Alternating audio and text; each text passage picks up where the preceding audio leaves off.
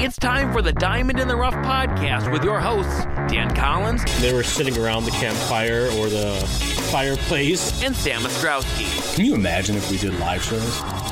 Diamond in the Rough, episode 14. It's been a while since we've had an episode, if you haven't noticed. That would be the loyal fans, of course. I'm Sam Ostrowski, alongside, not alongside this time, Dan Collins. For the first time, we're doing this episode through a Skype call. We're getting with the modern times and doing a podcast how most co-hosts like to do them. We usually like to get together and do it in person, just the way Dan and I usually like to do it. But Dan, we're going a little different this time, doing it through Skype. But, schedules have been conflicting. That's why we haven't been here in the past couple weeks. So we do apologize for the delay in episode. Usually we like to get one out a week, but with the start of some new jobs and just being generally busy with life, as some might say, we've had to back it up a little bit. But that's okay. We're here. We're back for episode 14. We did not go away. We know everyone was getting super nervous about it. So, Dan, it's good to talk to you. Wow, no kidding. And you know what? A little different here now with this whole Skype thing. I don't really like it because I don't get to see you face to face. But if we want to be super transparent, and I like to consider us team no excuses. So, we don't want to make excuses. We're just giving reasons for why perhaps we're lagging a little bit. We were pumped up, as all the listeners know, right before opening day when we came out with our last show, episode 13. As a matter of fact, Sam, play the tape. If you don't remember, I told you I don't like episode 13 because 13 is an unlucky number, and you laughed at me, and look at that. How long has it been? We've yet to hit any hiccups in our podcasting career until episode 13 hit. Now do you believe me a little bit? Yeah, I guess, well, yeah, all right, fine. You can have it. It's episode 13. Are you a little freaked out over there now, wherever you're doing this show from? Yeah, I don't think I'm that freaked out, but as much as you at least. But sure, let's go ahead and blame the 13th. Sure, and we're doing this remote style, if you will, and sadly enough, we did do a show, about a week ago, and we wanted that one. We did that one on Skype as well. This is technically going to be the first official Skype, at least hopefully, that we actually do post as one of our episodes. But we tried this last week, and Sam, I like to think we're really good at what we do. However, it didn't really work off so well with the audio. Put it this way, to explain it in like one sentence, we tried being super ambitious for the perfect type of audio, and it just didn't work. But Sam and I, luckily enough, came to the conclusion and said, you know what, the fans we have will totally understand, even if they can notice it's on Skype, they'll understand that that's the way it had to be done. We're not the only podcast who does it. We don't want to do this continuously. However, that might be the case here and there, but we're going to try to be in person as much as we can, because then, hey, screw it, we can even have some pizza, maybe throw back some beers afterwards, who knows. But anyways, baseball has been going on for a while in our absence, and there's been things we've been seeing, some good things. For instance, the person who, for whatever reason, whenever I come home and I turn on MLB Network or I'm trying to catch some baseball highlights, Aaron Judge of the New York Yankees, for whatever reason, he just does not want to get off my television screen. He's been the talk of the town. There's no question about that. He's been the talk of the town, buddy. Yeah. Hey, well, we're going to get into that in a little bit. We'll get into that in a little bit. But yes, he has been the talk of the town. He's been the talk of the networks. The biggest talk with Aaron Judge, obviously, is the power that he brings to the table, and he's been showing that right away. Something you mentioned, we did try to have an episode before, and we're man enough to admit that it didn't quite work out, and we didn't want to post it, and we'll be the first to admit that. And we did promise the fans that we would never mess up the audio again like we have in the past. So that's right. We're sticking to that. We're sticking to that promise. But anyways, back to Aaron Judge. Yeah, he's been really the powerful guy we thought he was. I think he leads the league with the fastest home run off the bat this year at about 116 miles per hour. So the guy's got power. Giancarlo Stanton kind of power. He's 6'6", I think, right? Probably. Are you trying to reference what everybody mentions as exit velocity, my friend? Are you trying to talk exit velocity? That would be the correct way to say it. Yeah, the exit velocity of 116 miles per hour off Aaron Judge's bat. I don't even know what that means. I know what a high exit velocity is only because I can compare it with other exit velocities, but for some reason, and it just sounds like common sense. Well, Dan, it comes off the bat 160 miles per hour. But it's because this is somewhat still new to baseball, this type of statistic and sabermetric that they're bringing into the game now. And I still don't necessarily know how to comprehend that. Is that okay, Sam? Or do I just need to get with it? I'm still one of the young bucks in my 20s. I'm still technically what I would consider part of the newer generation. Is this something I should start considering a little more? And I don't want to take you on a tangent here off of Aaron Judge, but we could stick with Aaron Judge and stick with this whole exit velocity stuff. It's because to me, I still don't totally comprehend it yet. I mean, I comprehend it. There's a bunch of different. Sure, I mean, yeah, I do too, but you get what I'm saying, where I don't fully comprehend exactly what that means. Right, I mean, no, I understand, yeah. 60 miles per hour off the bat, come on, Dan, do the math. That equals home run. That equals runs. That equals RBIs. Sure, I get that, but to me it's still kind of, well, because think about it. If it comes off the bat at 98 miles per hour exit velocity, that could still be a hit. That could still be a double. That could still be a triple. Right. It just goes to show how powerful someone is. Obviously, that's the main reason for the stat. I mean, there's a million stats in baseball, especially with new StatCast. You know, anytime an outfielder makes a routine catch, it's going to tell you, you know, the angle he took, you know, what degree it was out at, how fast he got there, the degree of difficulty of the catch. You know, we're in a different generation of baseball, which is really fun for people like you and I who love to see all these ridiculous stats. Whether you think they mean something or not is a different story. But with Aaron Judge, I think it does, because the average exit velocity for the normal MLB player is not nearly as high as someone like him or Giancarlo Stanton, who last year, I want to say it was something crazy, don't quote me, but the top maybe 10 home runs in exit velocity wise, I think Giancarlo Stanton had 8 of them last year, or something crazy like that. He had the majority, and that just goes to show, you know, how much power he has. And, you know, at any point, he can knock one, you know, out of the ballpark, but he doesn't mean he's the only player. So I get what you're saying. Take it with a grain of salt, sort of, but it does mean something, I believe. Riddle me this, Batman. Let me ask you this if I can, Sam. Baseball, out of the 4 major sports in America, some would consider it the least popular. Some would put it ahead of hockey. Probably most people would put it at least ahead of hockey, but behind football and basketball. Let's just say that's true. Let's say it's in the lower half in terms of popularity. Do you think more of these numbers, sabermetric-y stuff, different ways to break down the ball game, different ways to break down a pitcher, different ways to break down a hitter, do you think stuff like that could help save the game in regards of maybe bringing in that younger? Do you think stuff like that interests the younger crowd? Because to me, what it seems like is the younger crowd, for years and years and years, what we've been hearing is they don't want to sit through long baseball games. They don't want to watch long games. They don't want breaks where there's not much action going on. It's more of an action thing than it is analytical thing. But do you think it still helps it somewhat, that it gives them another way to understand this game and almost marvel at it? It adds a new dynamic to the game. So in that sense, yes. But what I think it's more for are the scouts. You know, they're the ones who actually care about that when they're looking and evaluating all these young guys and who they want to be part of their organization. They're going to look at every stat possible because they want to see how they fit. They want to make sure that they fit with the organization, or they're going to provide you know, something that's going to really help their team build a championship. So I think it's more for them than it is the modern fan.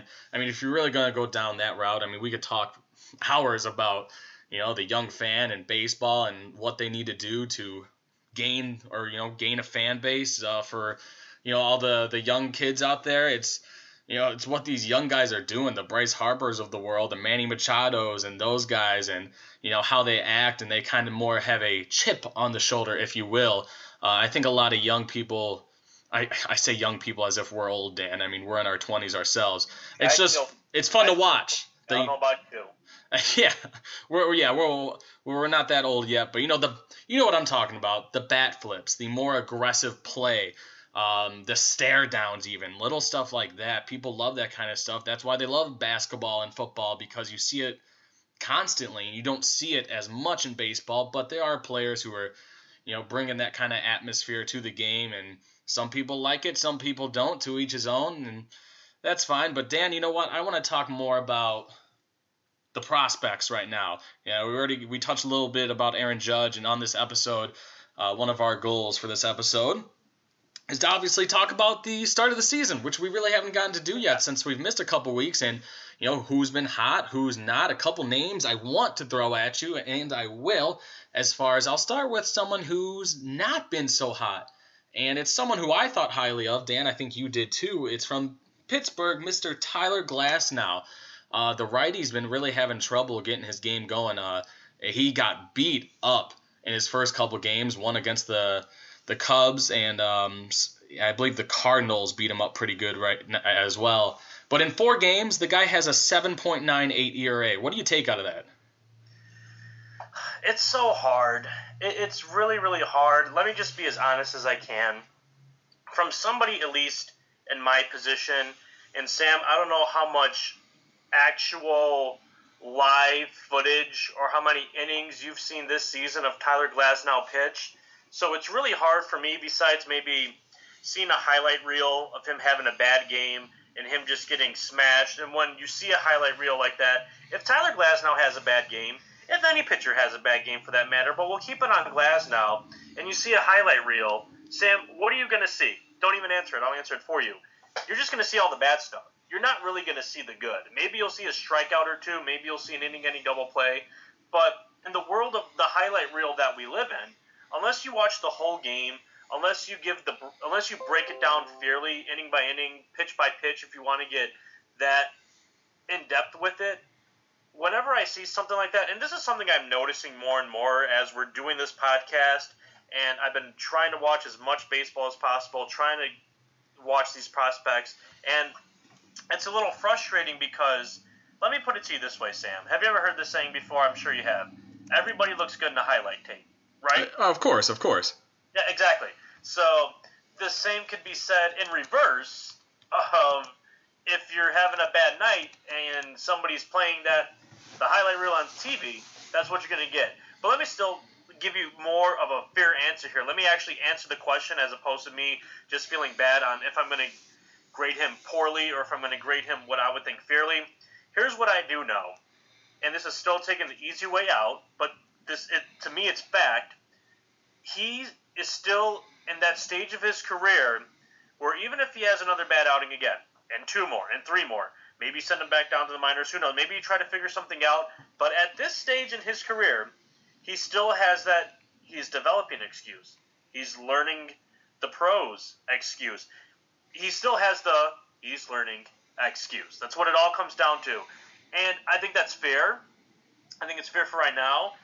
And the thing with me is know when and when not to hit the panic button.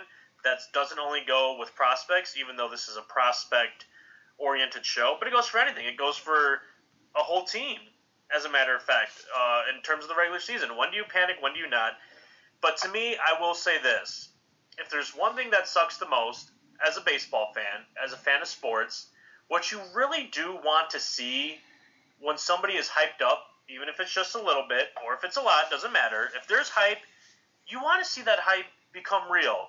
In a perfect world, none of these guys who are projected to do well falter. You get where I'm coming at? You want to see them shine.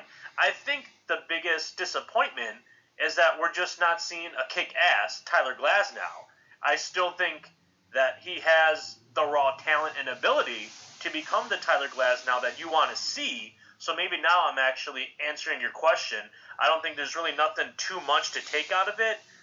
I think there's still some time, maybe by All-Star break or even, hell, toward the end of the season, you can figure a little bit more out. But I think we just still have to wait and see and not push panic buttons here. But sure, that doesn't necessarily answer your question. Maybe you wanted to know more or less of why I think he's struggling.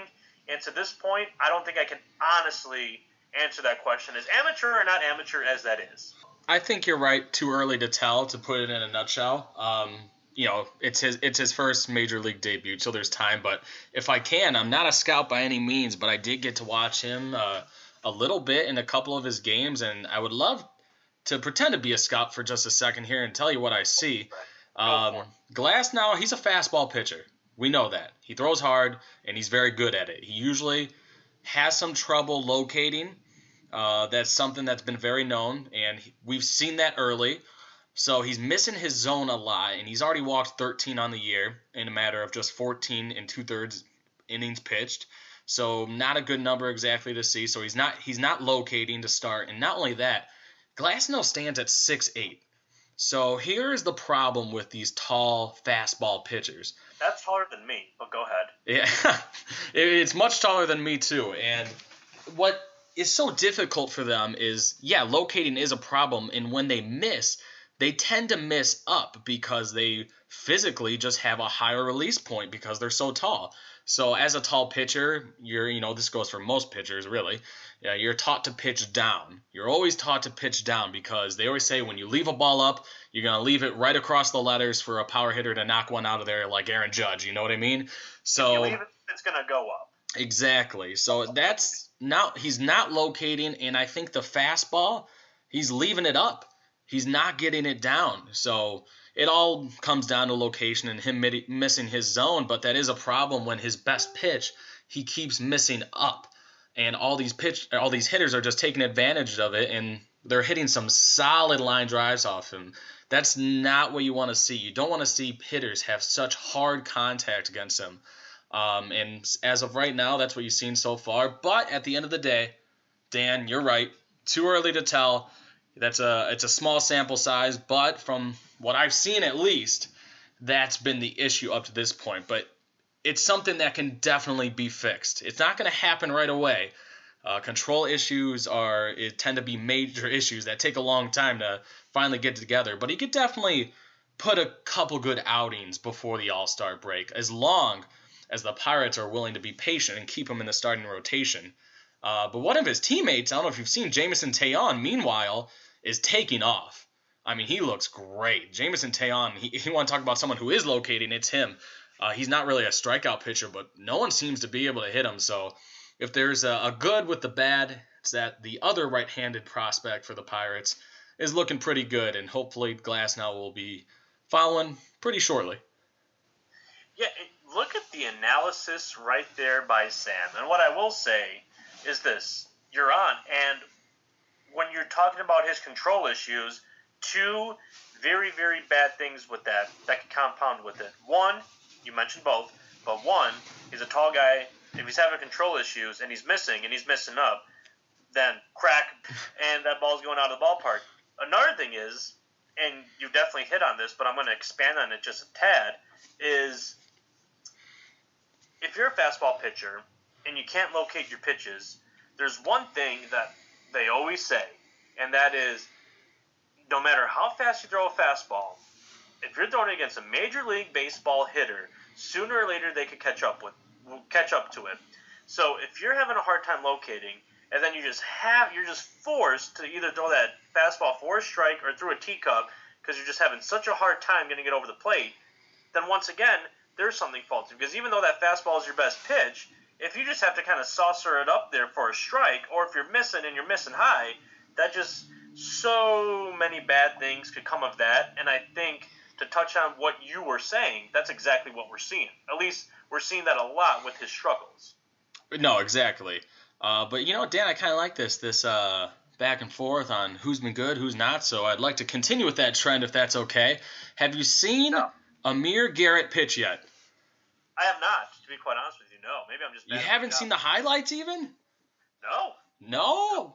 He's probably, I would say he's been talked about the most right after Aaron Judge. I think they're 1 and 2 as far as prospects go. But Amir Garrett, the lefty for Cincinnati, I mean, he's been a stud. He has been great. I mean, his first couple outings, he was practically unhittable. You're right. I have seen a couple, yes. So, he's someone that I'm pretty excited about for the future. And the Reds, they have a good amount of talent in their farm system coming up with Nick Senzel, leading the way. So it's going to be fun to watch. And Amir Garrett is just the first sign. So he's been great. I love watching him. And how's about the two Padres prospects? Two players I talked about last episode, actually, but it feels like a very distant memory since that was a couple weeks ago. Then that's Manny Margot and Hunter Renfroe. Both have been everyday starters. And I think that's a big deal for both of these young guns to be in there as everyday starters. It shows that the Padres, they obviously trust him, right? I mean, you're not going to put a player in the everyday lineup if you don't think they can perform. And not only that, I can't help but think San Diego, of course, they're not off to the hottest start, and that wasn't expected from them. They're expecting them to really make some noise this year, and so far, so good. And you touched on the Pirates without bringing up, I'm really going to do bad on this one, Gif Ngope, what is it again? Who are you referencing here? The man from South Africa. Oh, yeah, yeah. Oh, sorry. Yeah, good luck pronouncing that name. I'm not even going to try. Yeah, I know. But, hey, and I don't know if this, I want to say the statistic is true, at least I'm 99% sure it is. First ever South African American to hit, to get a Major League Baseball hit. Yeah, to even get a Major League Baseball hit. Yep. That that's special. He was also, I think he spent, lots of time in the minors. Yeah, 7 or 8 years or so. I might not have my facts straight with that one, but a very long time in the minors for the average player. Yeah, I actually had a buddy who interned in Pittsburgh as a sports writer years ago, and he wrote a story on him, and then years later, there he is getting his first ever Major League Baseball hit. Well, I sure hope he could stick around and get the paycheck that he's earned over the years. I mean, one of those guys who, simply grinded his way to the top, and you can't help but appreciate that. Well, since we're already pushing the clock, where are we at now? Because you're producing this show for us, so where are we at time-wise, Tim? Oh, boy, we're good. We still have 10-plus minutes. Okay, 10-plus minutes, because there's a couple of things I want to get into before we wrap it up, but as we know, we could talk forever, and 10 minutes or so isn't necessarily a great amount of time. But one thing I wanted to ask you, and this could take a little while, but this is a segment I think that deserves time to talk about, is your time in the play-by-play booth with the Kane County Cougars. You had the luxury of calling a few games, 4, I believe it is. Let's see how good of a friend I am. It was 4 games you were able to call the past week or two? 3. 3, okay. Well, then I'm a terrible friend, but I was close. 3 out of 4 is not bad, so 3. And I just want to know what you saw, things you saw at that single A level, not even just from the Kane County Cougars, just from that viewpoint and perspective in general. Did anything stick out to you that you've noticed? Maybe the way these single A guys play ball, the way they might be working on things, something that just stuck out when the game was over, or maybe you were in the game calling it, and you had maybe a wow moment, or maybe a that's interesting moment, and now that you think back about it, you think a little different about the game because you had a chance to do it from that perspective. Yeah, you know what? It was a special opportunity that I was lucky enough to take advantage of, and it was a 3-game series. The Kane County Cougars going on the road to take on the Quad Cities River Bandits, and if you don't know, that is the single A affiliate of the Houston Astros. So in a sense, it was the Houston Astros versus the Arizona Diamondbacks, and there was plenty to see. It is really different being in the broadcast booth, and if he's listening, shout out to Joe Brand. He gave me the opportunity to do so. I was his backup for just the weekend, and I really appreciated that, and because it was really fun. And not only that, man, did I get to see some awesome talent. I knew who the Cougars had, and I knew who the Diamondbacks had coming up, and they have a very good team this year, a lot of good young prospects. Just a couple to name that I actually got to see during that weekend series. Sam McWilliams, he's the tall right-handed pitcher for the Cougars who actually was traded straight up from the Phillies for, guess who they got for him? You tell me, boy. What is it? Jeremy Hellickson. Wow. Who is now the ace for the Phillies, if you really want to put it that way. So it was a 1-for-1 trade, and that's who the Diamondbacks got back. They got Sam McWilliams back. He was an 8th-round pick, and he pitched the first game of the series, if I'm not mistaken, and he was unhittable. He went 5 or 6 innings, and he gave up 1 hit. And it was a little blooper that barely got past the infield. So he looked amazing, and he's been having a great season up to this point. Same with Cody Reed, the left-hander, who was actually just named one of the MILB Players of the Week because he had a no-hitter going through 6 innings. I did not get to watch that, unfortunately, but I did get to watch him pitch over that weekend against the Quad City. So that's a couple Cougars names that were of note. I'll throw one more out there. Marcus Wilson, in the last game of the series, actually had a 2-home run game and he was an MILB Player of the Week for that week. So the Cougars, if you can't tell, a hell of a start. And there's been a lot of talk, I'm sure you've seen, Dan, that the Diamondbacks have one of the worst farm systems in the league. And personally, from where I stand, I just don't see that. I'm watching a single-A team that is in first place with talent on talent from first player to last. And I happen to know for a fact that, the guys above them, the high A, double A, and triple A, that there's talent there too. Maybe not the big names that you're used to hearing, but the Diamondbacks I don't think get enough credit for some of the young guys that they have coming up. So it'll be fun to watch when they finally make it. And of course, bearing health and everything, it looks fairly promising. Well, I do know that Marcus Wilson, the Diamondbacks did name him the organization's Player of the Month. Marcus Wilson's been fun to watch. I mean, that guy, he's very patient at the plate. He'll draw a full count almost every time. It's incredible. He works a pitcher. It always seems like, in most cases, I think it's safe to say that the pitcher tends to be in the driver's seat. They control it since they physically have the ball in their hands. It never feels that way with Marcus Wilson. When he's in the batter's box, he's in charge. It's insane. It's like every pitch that's thrown, it's as if he knows what's going to be tossed his way. And, he's ahead of the pitcher, which is very difficult to have, and which is why he has such great plate discipline. So he's really fun to watch. But if we're still talking about that weekend against the Quad Cities, I have to give the Astros some credit too. We know how good of an organization they are, especially with bringing up young guys. And the River Bandits have the first 4 draft picks they had in the 2016 draft. So they're pretty good, if you can't imagine. And if I'm going to go ahead and point out just one name that I think is going to be to the pros pretty quickly here, despite the fact that he's in single A, it's Jake Rogers, someone who I've discussed with you before, Dan. He's their catcher. He's really known for his defensive ability. He's out of Tulane University, and he's really on the fast track to the pros because of his defensive ability. I mean, I watched him gun out one of the fastest players on the Cougars with ease, and I believe in college he had an insane throw-out rate. I think it was 57% of runners he tossed out. So over half of the guys taking off at first base or second base, he's gunning them out. He just doesn't miss. He has an incredibly strong arm, but it goes beyond that. I don't think one ball got past him. And a lot of those young pitchers, they're going to throw the ball in the dirt. They just are. We talked about control issues earlier, and that's very common for especially someone in single A. And I'm pretty sure not a single ball got past him. And there were plenty that should have.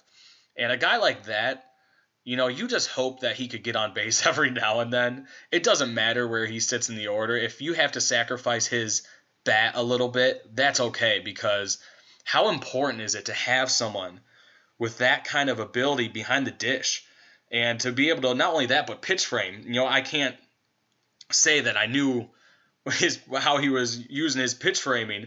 I'm not that much of a genius when it comes to scouting, but as far as I've read on him, his pitch framing is just as good as anything else. So you got to imagine he's going to be in the pros within a couple of years, don't you think?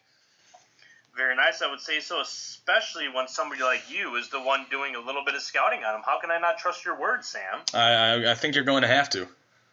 Well, there you go.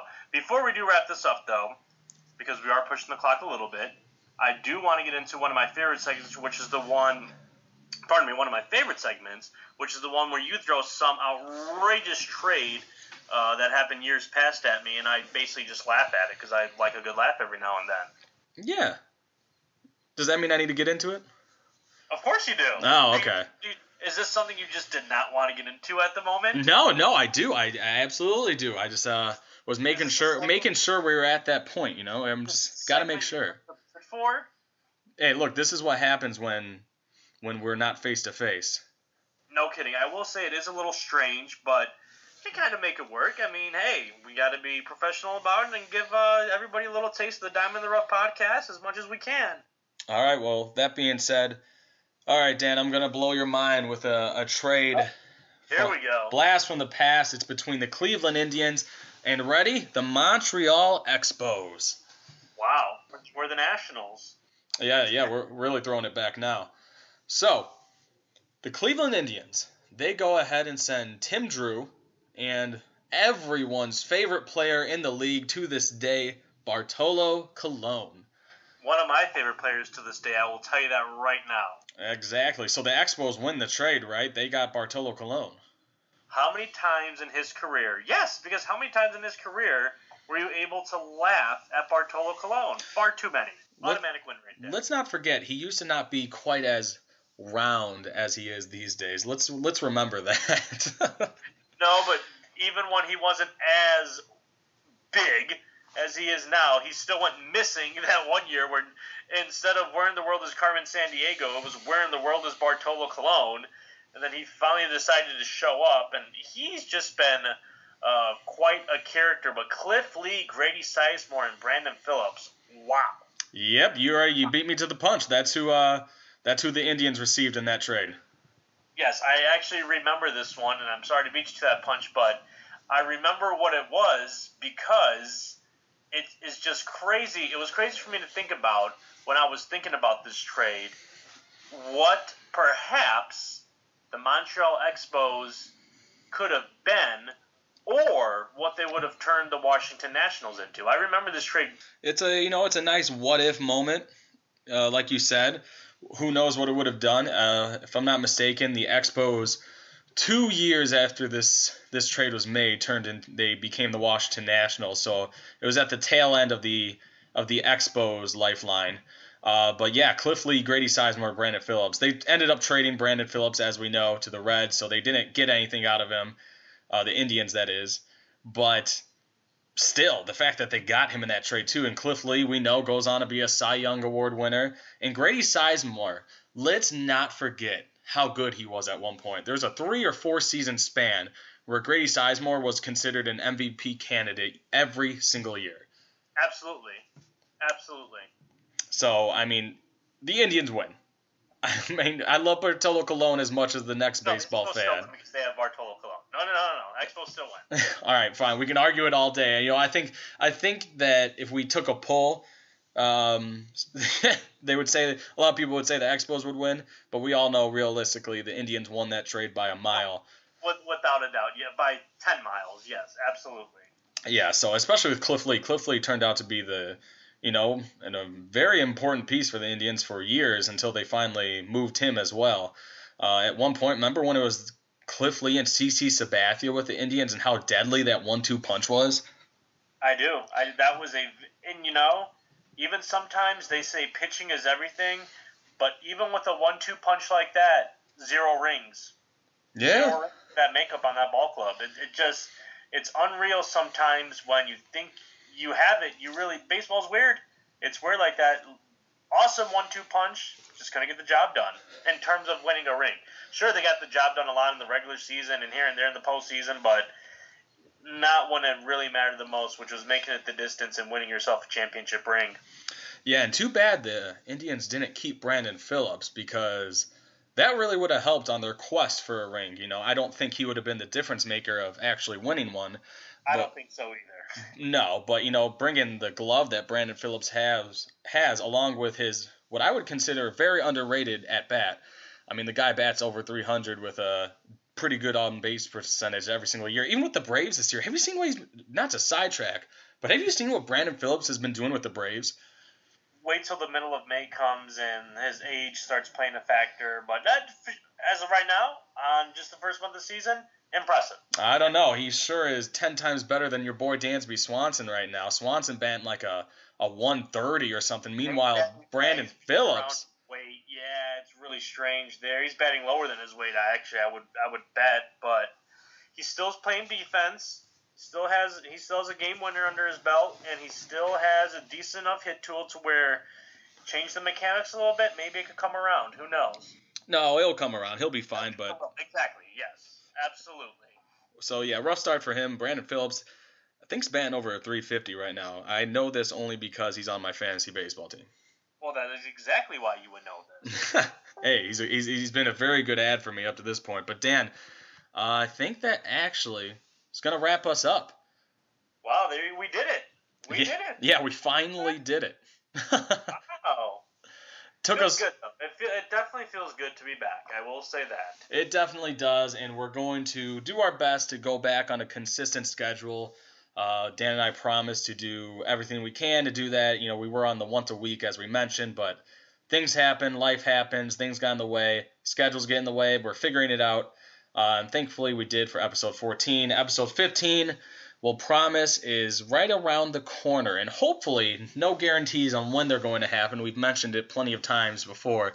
We will have some interviews coming up as well with some great names, so we're looking forward to talking with some people. We won't leak any information about that just yet.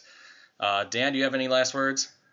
Well, regardless, even if it happens to where we're lagging again, hopefully we're not. Even if you want to just keep with the updates on Twitter at Diamond Podcast, Facebook Diamond in the Rough Podcast, or if you even want to send us an email and find out what the heck's going on, do so, diamondtheroughpodcast@gmail.com.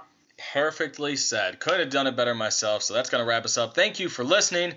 We hope that you will listen to episode 15. That will be coming out very shortly, and hopefully there will be plenty of prospect news like there always is. So thanks for listening one more time to the Diamond in the Rough Podcast, and we will catch you next time.